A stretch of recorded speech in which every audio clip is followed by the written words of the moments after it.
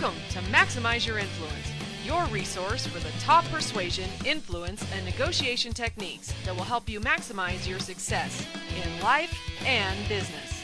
And now, here are your hosts, Kurt Mortensen and Steve Olson.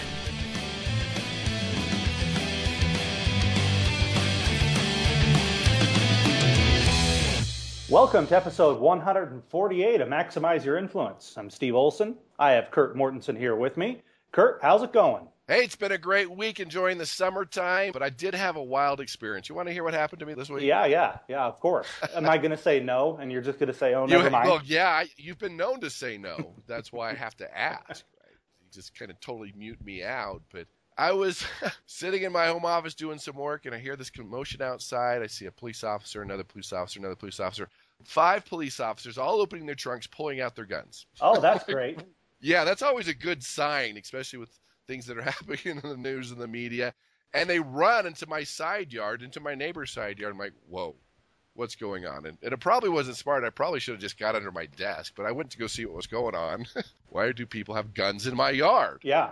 I looked out my front window, and I saw animal control pull out a rifle out of their trunk, and they come running to a tree. It's kind of between my neighbor and my house, and I'm seeing some movement, and we kind of live up on a bench, and we see plenty of deer, occasional mountain lion or cougar, snakes every now and then, and so I'm thinking, hey, this is a mountain lion. And so the little movement, I look at closer, and it's black, and I'm like, I don't think we have black mountain lions. It was a bear! There's a bear in the tree! I'm looking at it. It was a younger bear. They estimated later it was about 2 years old. The mother had just sentenced on its own, so it was looking for food. And so the bear saw all these people, and it just started coming down, and they're like, bam! And they shot the thing with a tranquilizer, and it goes, thunk! It collapses into the tree. And I'm like, well, that was kind of mean, but I guess they had to relocate it. So made the news. I guess I'm world famous now because there was a bear in my yard. They successfully relocated it up into a canyon further up, but just had to share that's not something that happens every week. Maybe every other week, but not every week. That's kind of crazy. That seems cruel, but that bear, it's not going to be good for that bear wandering around the city looking for food. He needs to get reset and go back up in the mountains. They let all the neighbor kids pet it while it was out. But it did seem kind of cruel, and I thought that too, but if it gets a taste of going through trash cans and being around humans, it causes a lot of challenges. So they're in a real rush to get it out so it doesn't have those experiences, get it far away, because once it gets used to being around humans and going through trash cans, then a lot of challenges can happen. Yeah, you hear about that all the time, especially up in Yellowstone and places like that where people feed the bears. Or put the baby bison in their car because they think it's cold. Yeah. Did you hear about that? Yeah, and the bison died. I mean, come on, guys. Yeah, no frontal lobe, not thinking it through. I'm just thinking, and whose brain does that sound okay to put a baby bison in your car? I know, seriously. Let's put a baby bear in your car and see what happens. We know so much better than that, than to put buffalo in our car. Yeah, trunk maybe, but come on, back seat. Well, glad they got the bear out of your yard. Yeah, it was interesting. A lot of commotion. It made my day. It was a cool-looking little bear, and it was 2 years old. It was bigger than I thought when it came down, but hey, it was better than a burglar with a gun, or what we initially thought. When police are running with guns in your yard, a lot of things go through your brain. So luckily, it was only a bear. Yeah, that's right. I didn't think I was going to say this to you this morning, that, hey, I'm glad they got the bear out of your yard. Yeah. Didn't expect that. It's out, so I checked out another animal found in my yard. Well, I asked you how you were doing, and you told me. That's for sure. I did. Glad to hear it. And everybody, welcome back. We've had a few guest interviews happening lately, and Kurt and I also took the 4th of July off and did a charisma replay from one of the podcasts that we've got a lot of positive feedback on. So welcome back officially, and we're doing a good old school show of Maximize Your Influence today. Want to remind everybody, shameless plug moment, go to universityofpersuasion.com. If you'd like to become a better persuader, it's going to take conscious effort to do so. You're not going to just magically become one. As good as our podcast is, right? You can go there a lot faster if you subscribe to universityofpersuasion.com. A lot of great tips that come your way every single day that make you be a conscious persuader that's going to do a lot better job. So more tools in the toolbox. I did, and I've been adding, for those that are a silver membership, I've been adding Persuasion Tool of the Week. It's a 4 to 5 minute video clip, quick tool. Here's the study. This is how you use it and how to apply it. It's very simple. So look for that new content. We've been posting that every week. I promise this has a point related to what we're talking about, but I had a chat with my wife last night about, hey, I need to get my workout schedule back on par here because I have a trainer and I've been going to see the trainer once a week and he just destroys me. I can barely walk out of the gym and I've only been going once a week and life has been too busy and I didn't really do any other heavy workouts the rest of the week. So that whole session with the trainer was completely useless. All I was doing was causing myself pain. And that's a lot of times how we treat persuasion, right? You listen to the podcast once a week, you read a book every now and then. That was good, but if there's no habit, if there's no regularity to it, it doesn't change you. So if you're really serious about being changed, you got to go to universityofpersuasion.com. That's right. 2 ways to double your income. Work twice as hard or double your persuasion skills. There you go. There you go. I like the second one. So that's right. Work hard. Make twice as many calls. That's right. Buy twice as many leads. Go for it. Or you can take our route. Just get more tools. Yeah. Persuade. Double your close rates. That's simple. Just be better at it. Yeah. Just be better. No problem. So other reminders, follow us on Twitter. Influence Max is the Twitter handle. You can like us on Facebook and maximize your influence. And also subscribe to the show. We've got an RSS feed through iTunes. Just go to iTunes and punch in Maximize Your Influence. I believe you can do the same thing on the Windows Marketplace, Stitcher Radio too. We're getting more and more technical over here. We're not sure what it means, but we're definitely doing it. We can say a lot of big words. We don't know what they mean, but we feel pretty smart. That's right. That's right. As long as we feel that way. Yeah.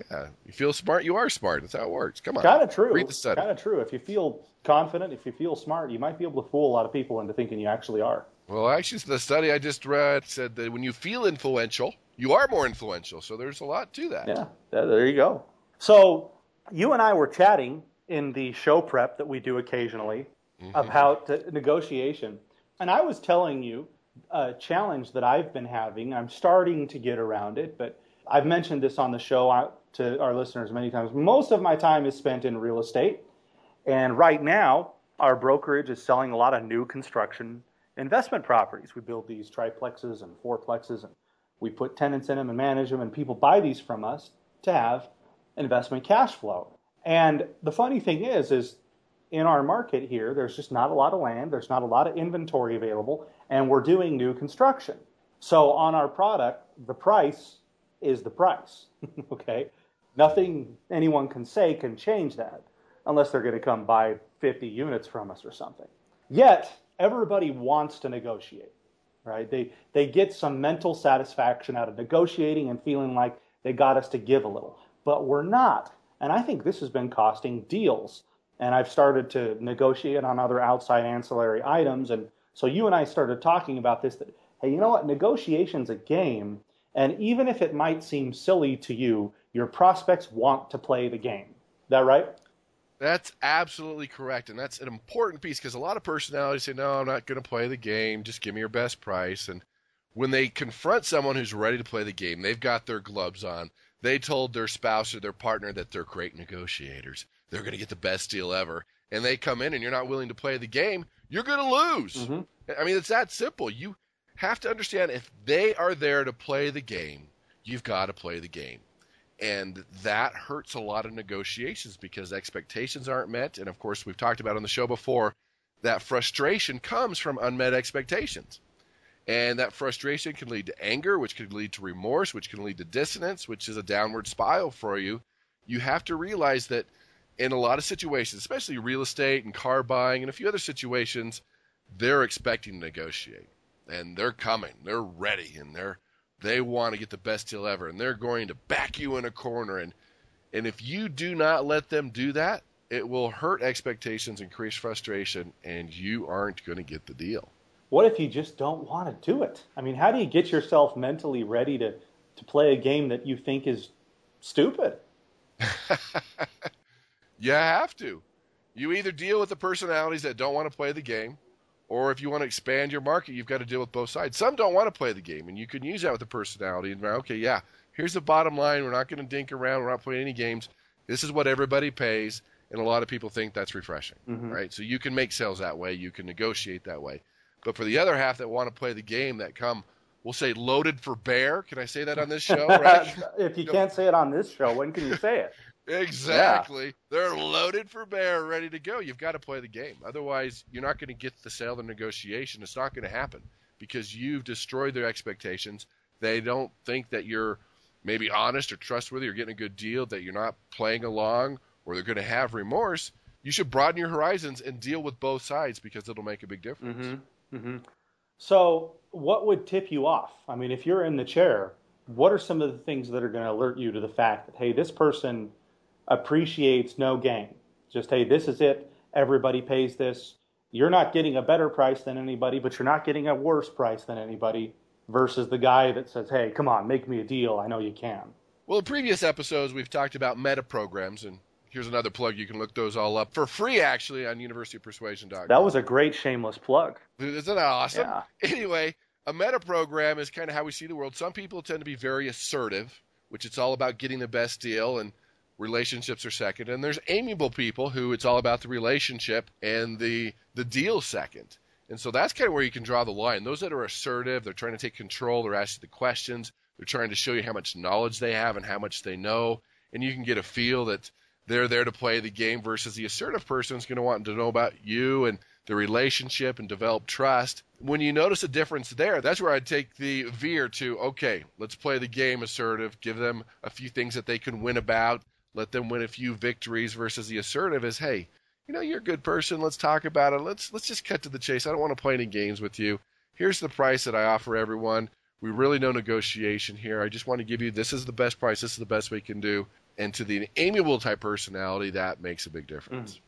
So the negotiation itself is a game to these people that want to play it. And I don't know if there's a better way to phrase this, but what are some of the games within the game, right, that people are going to try to play? Well, what that we all see, people are going to start really high or really low. Everyone knows that technique. And that's what's important to understand with the negotiation, that a lot of negotiation training will teach you never make the first offer. Never make the first offer. Let them go first. But it's interesting, the studies do show that the person that makes the first offer gets a better deal. And that's interesting. Now, if you haven't done any research, you don't want to make the first offer, but making the first offer does two things, and this is based on quite a few studies.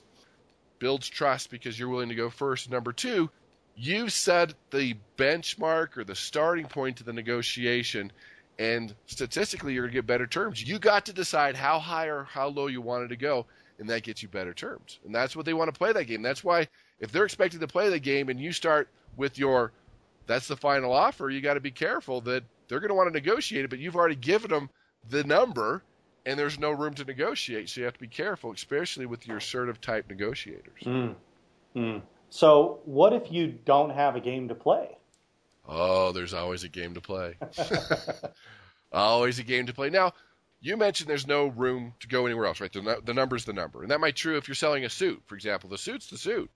But there's shoes, there's ties, there's socks, there's other things that maybe you can include, that maybe that you can discount, other concessions that maybe you don't care about that you can slowly give away. That's why it's always important to find what I call nothing concessions, things you don't care about. In real estate, you don't say, well, here's the house with the cabinets in the garage, and we'll give you the piano, and we'll give you the play set. No, that's separate. Here's the house, here's the price. But you know what? We've got these cabinets in the garage that we can let you have, and they're worth $1,000. And this piano's worth $2,000. We're going to include that, and the play set's worth. And so things you didn't want anyway, all of a sudden they think they're winning the game for concessions that you really didn't care about. But you got to be careful. You don't throw them in or include them all up front, because then it gives you no room to negotiate or to have concessions to where they think they're winning the game. And I think that's what the prospect believes that you're doing anyway, right? Even if you're not, they think, oh, yeah, you told me the price was the price, but it's not. He's coming at me like that to start. We've discovered a thing on our end that one thing that happens is if clients use our preferred lender, then we'll give them free appliances for all their units. Mm-hmm. And there's a certain dollar amount to that.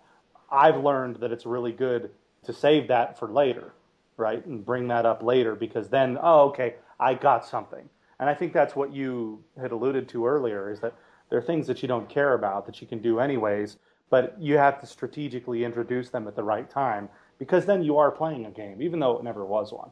Yeah. Adjust the number up front. There's other things as far as time or warranty or including appliances like you mentioned or adding other things or those nothing concessions you don't care about. There's always something to negotiate or add or include or adjust or move or changing the move-in date or a free pair of socks or a tie or the personal service from you. Those are some things that you can take a look at before the negotiation that will help with the game. Right, right. Okay, so that's one thing that people who want to play the game do, or as we say, the game within the game. What are other games that they're going to try to play if they want to do this? Well, it's part of the game that you have to be aware of that could really hurt your ability to win the game is accepting the first offer too fast. So if you're the type of person that doesn't want to play the game and somebody comes in and says, hey, how about $100,000? And you say, okay, that's fair. You are going to screw with their brain. They are going to have remorse, even though it's a win-win situation for both parties. If you accept the offer too fast, you're going to get a phone call and they're going to back out because something was wrong. That was too easy. I won too fast. What's going on? I could have got a better deal. You're messing with their brain. So even though it's a win-win for both parties and it's the first offer, you've got to negotiate. They want to play the game. You need to, well, I don't know. What about this? Let's look at this and do this. Then it changes everything. Yeah. And just another thing, too, that kind of people tend to blow during the game is they come out with that number like, well, how about $100,000? That's not a good number. It's not a persuasive number. It's not a believable number. It sounds like you pulled it out of the air. We have found that odd numbers are more persuasive than even numbers. Even if you said $107,463 is more persuasive than $100,000. And what's funny, when it ends in the number 7, it's the most persuasive. It used to be 9. Now it's 7. So if you can take a look at a few of these tools and add those to your negotiation toolbox, it'll make a big difference in your ability to win the game. Mm-hmm. Mm-hmm. That's definitely true. That's definitely true. What else should we think about on games within the game? The other one's what I call the dirty deeds. Those dark psychological tricks that people are going to play on you. You've got to be aware of those. We don't have time to go into those. But you have to realize that some people have been to negotiation training and they're going to try these techniques. They're going to throw you off your game and they're going to have you backpedaling. You have to be aware of them. I don't want you to use them. Again, that's not the right thing to do. But there are people out there that they just want to win. Because I know you play games with family and friends and they're cheaters. They're hiding cards or doing different things. And the same thing's true with negotiating. There's cheaters out there. They'll do anything to win. And the main thing to tell you right up front is just don't let it get to you. Be aware that they're cheating. Make that mental note. And that is the best thing to do is just let them know it's not getting to you. It's not phasing you because they want a reaction. They're teasing you. They're heckling you. Don't let the dirty deeds let you lose the game. If you don't know what the dirty deeds are, I can just redirect the listeners here back on episode 95, Dirty Deeds, which we've been known to say are done dirt cheap before, right? So if you're not aware of what the dirty deeds are, or you need a refresher on the house, just go to universityofpersuasion.com. There's a free membership. You can just subscribe to that free membership. We don't even bomb you with a bunch of spam to get you to give us money either. It really is a legitimate free membership with lots of great stuff. So log in there and go back to episode 95 of the Maximize Your Influence podcast. And on that episode, we highlight the dirty deeds and talk through quite a few of them. Again, not to use them, but to be aware of them. Because when you can see them coming, that helps you win the game of negotiation. Yeah, they're designed to get you emotional. And when you're emotional in the negotiation, you do dumb things. So if you know what the other side's doing, it's just going to help you not become emotional. So yeah, don't do dumb things. That's our advice. Yeah, I mean, come on, just don't do stupid stuff. No more dumb things. Yeah, quit losing money. That's right. I'll post a great link from The Office on that phrase on the blog. That'll be fun. So you can never go wrong with a clip from The Office. You cannot go wrong. So, all right, great. So, Kurt, I need you to do what you do best, and that's to hit the Urkel button. Oh, Urkel, go. A little bit out of order today, but, you know, as we've had the 4th of July, a lot of holidays, maybe you don't feel like you're really in control of what you're eating. I know many times I don't. And apparently we're not totally in control of what we're eating. Is that right, Kurt? That's true. We've talked about food and persuasion before, and timely during the summer when you have a lot of parties and eat a lot, but you still have to be in a swimsuit. But We'll talk about that another time. But studies from the University of Copenhagen and Cornell University did a little research to figure out what's going on. Because we've always known food placement and a few other things and made a big difference. And they just found that forces are at work that sway our decisions as far as what we're eating. Just the order of the food, the color of the food. And they called it, what's interesting, they called it food nudging. They kind of nudge you in a different direction. And they're trying to do research to nudge us into be healthier. And they were trying to figure out ways to do that. And again, it could be the placement of food in the cafeteria line or placement of items at a checkout register. Those type of things make a big difference. And so they found in a study at a supermarket that they put big green arrows on the ground. They painted them on the floor, and it increased traffic to the produce section. More people bought produce just by doing that.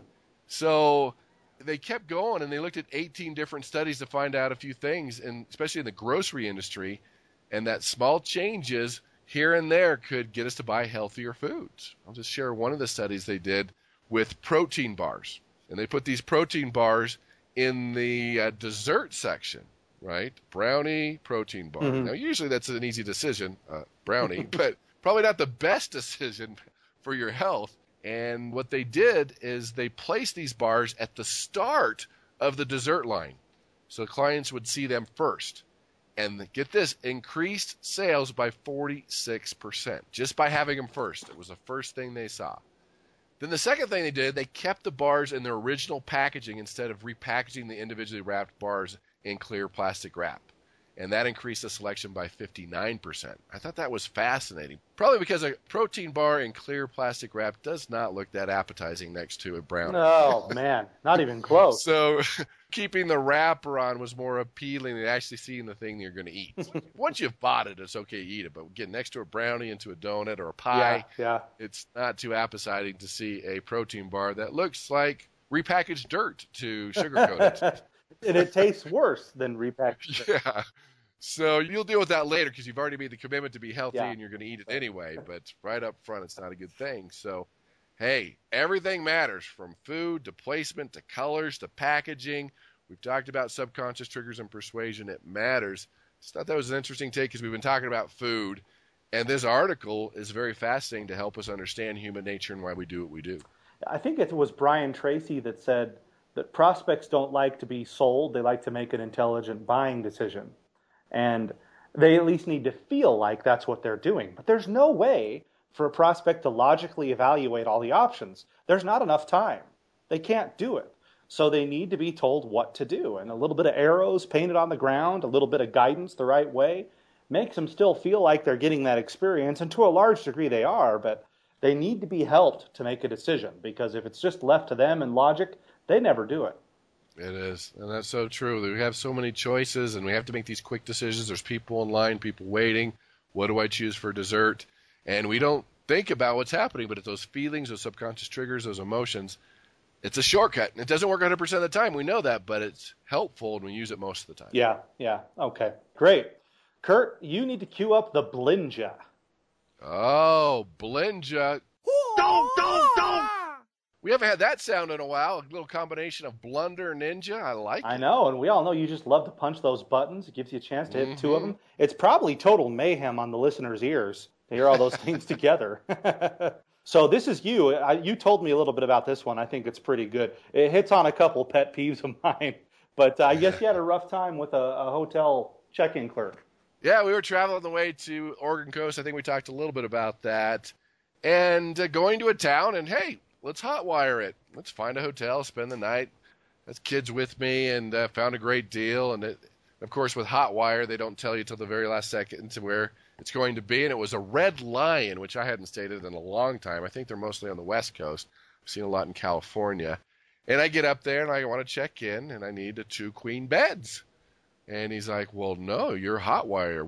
You can only give you I think it was a double bed in a small little room. I'm like, I mean, there was nobody here. This was a July 4th. I think it was July 4th, actually. There was no one around. The restaurant was empty. The lobby was empty. The parking lot was empty. Obviously, why they do Hotwire. And if you've ever done Hotwire, you get a little disdain when you get checked in. You're like, oh, you're Hotwire. Yeah. You get the stained room and the burns on the carpet because you're Hotwire. And I don't know if that's true 100% of the time, but that's kind of how I felt with Hotwire. And he's like, no, you can't. And I said, you've got plenty of rooms, just upgrade us. And it always works. People don't care because they have plenty of rooms. It's no skin off their back. And he wouldn't do it. He got more aggressive. I'm like, come on, just change. I know you can do it. I can't. He burrowed in and he put his claws in. He's not going to change it. And so I walked out scratching my head. That's always worked. And so I sent in my wife. She knows all the persuasion negotiation tools, and she comes back smiling, holding the keys with a upgraded room with 2 queen beds and a kitchen. I'm like, wait a minute, I'm the persuasion expert here. What's going on? Are you, though? She's like, I know, am I? I guess I'm the blunder here because I assumed what always worked in the past was going to work here. I didn't ask enough questions, which is a huge blunder. I assumed this has worked 30 times before. I didn't connect. I didn't ask the right question. She just found out that he had only been there a week. He had been trained only so much. He didn't want to bother his manager. He didn't want to get fired. He had to have this job, and she just smiled and connected and talked to him and got to talk to the manager. And the manager, of course, oh, yeah, we can do that, and got the upgrade. And so the blunder is me for assuming, right, because it's worked so many times and not asking the right questions and finding out where the resistance was coming from. And the ninja goes to my wife because a lot of times, and here's a lesson here, is when you're in a negotiation and you get a little resistance and you're not sure why, a lot of times it's good to send in somebody else with a fresh new perspective, with maybe some different tools that can make a huge difference in negotiation. Because a lot of times our ego's involved. We're going to win this. We're going to win this. Sometimes you got to say, you know what? I'm at a roadblock. We're not connecting. I'm getting resistance. Why don't you go in and see what you can do? Can be the simple thing to win the negotiation game. Yeah, that is a version of good cop, bad cop. It is in a lot of ways, to where the good cop, bad cop, but then different styles, different personalities sometimes just makes a world of difference because they haven't dug in their claws with the second person. They have for you, right? They're not going to change. They're not going to change. But someone else taking a different route, different direction, asking a different question can make a big difference. That's right. And I'd like to nominate a third blunder out of your story. Oh. I'd like to nominate the hotel. Every hotel on the planet that makes you feel like a dirtbag for using Hotwire. I would think that by now, these hotels, they need Hotwire. That's how they get rid of these rooms. The one that they just got the crime scene tape off of, they got to have somebody rent that room. So they do. They almost universally make you feel like you're below the average customer. And hey, if you look at it from a revenue standpoint, you are. You're worth less as a customer.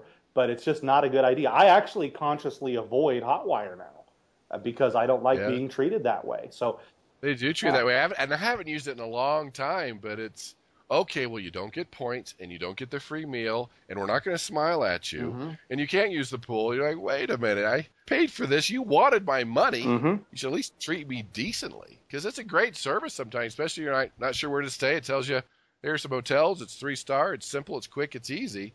So there's a time and place for it, but yeah, you're right. It could be a huge blunder. There it is. There's 2 blunders and a ninja out of that one, so that was pretty good. A great story, and I actually know Kurt's wife. I can totally see her going in there and just working it. And I'm surprised you didn't leave with the penthouse in that place. But we got the upgrade. Yeah, she's pretty good. That's a great story, Kurt, and that's going to be it for episode 148 of Maximize Your Influence. We appreciate everybody listening. Once again, like us on Facebook, follow us on Twitter at InfluenceMax, and we will catch you next week on another episode. Take care, negotiate with power, and we'll talk to you next week.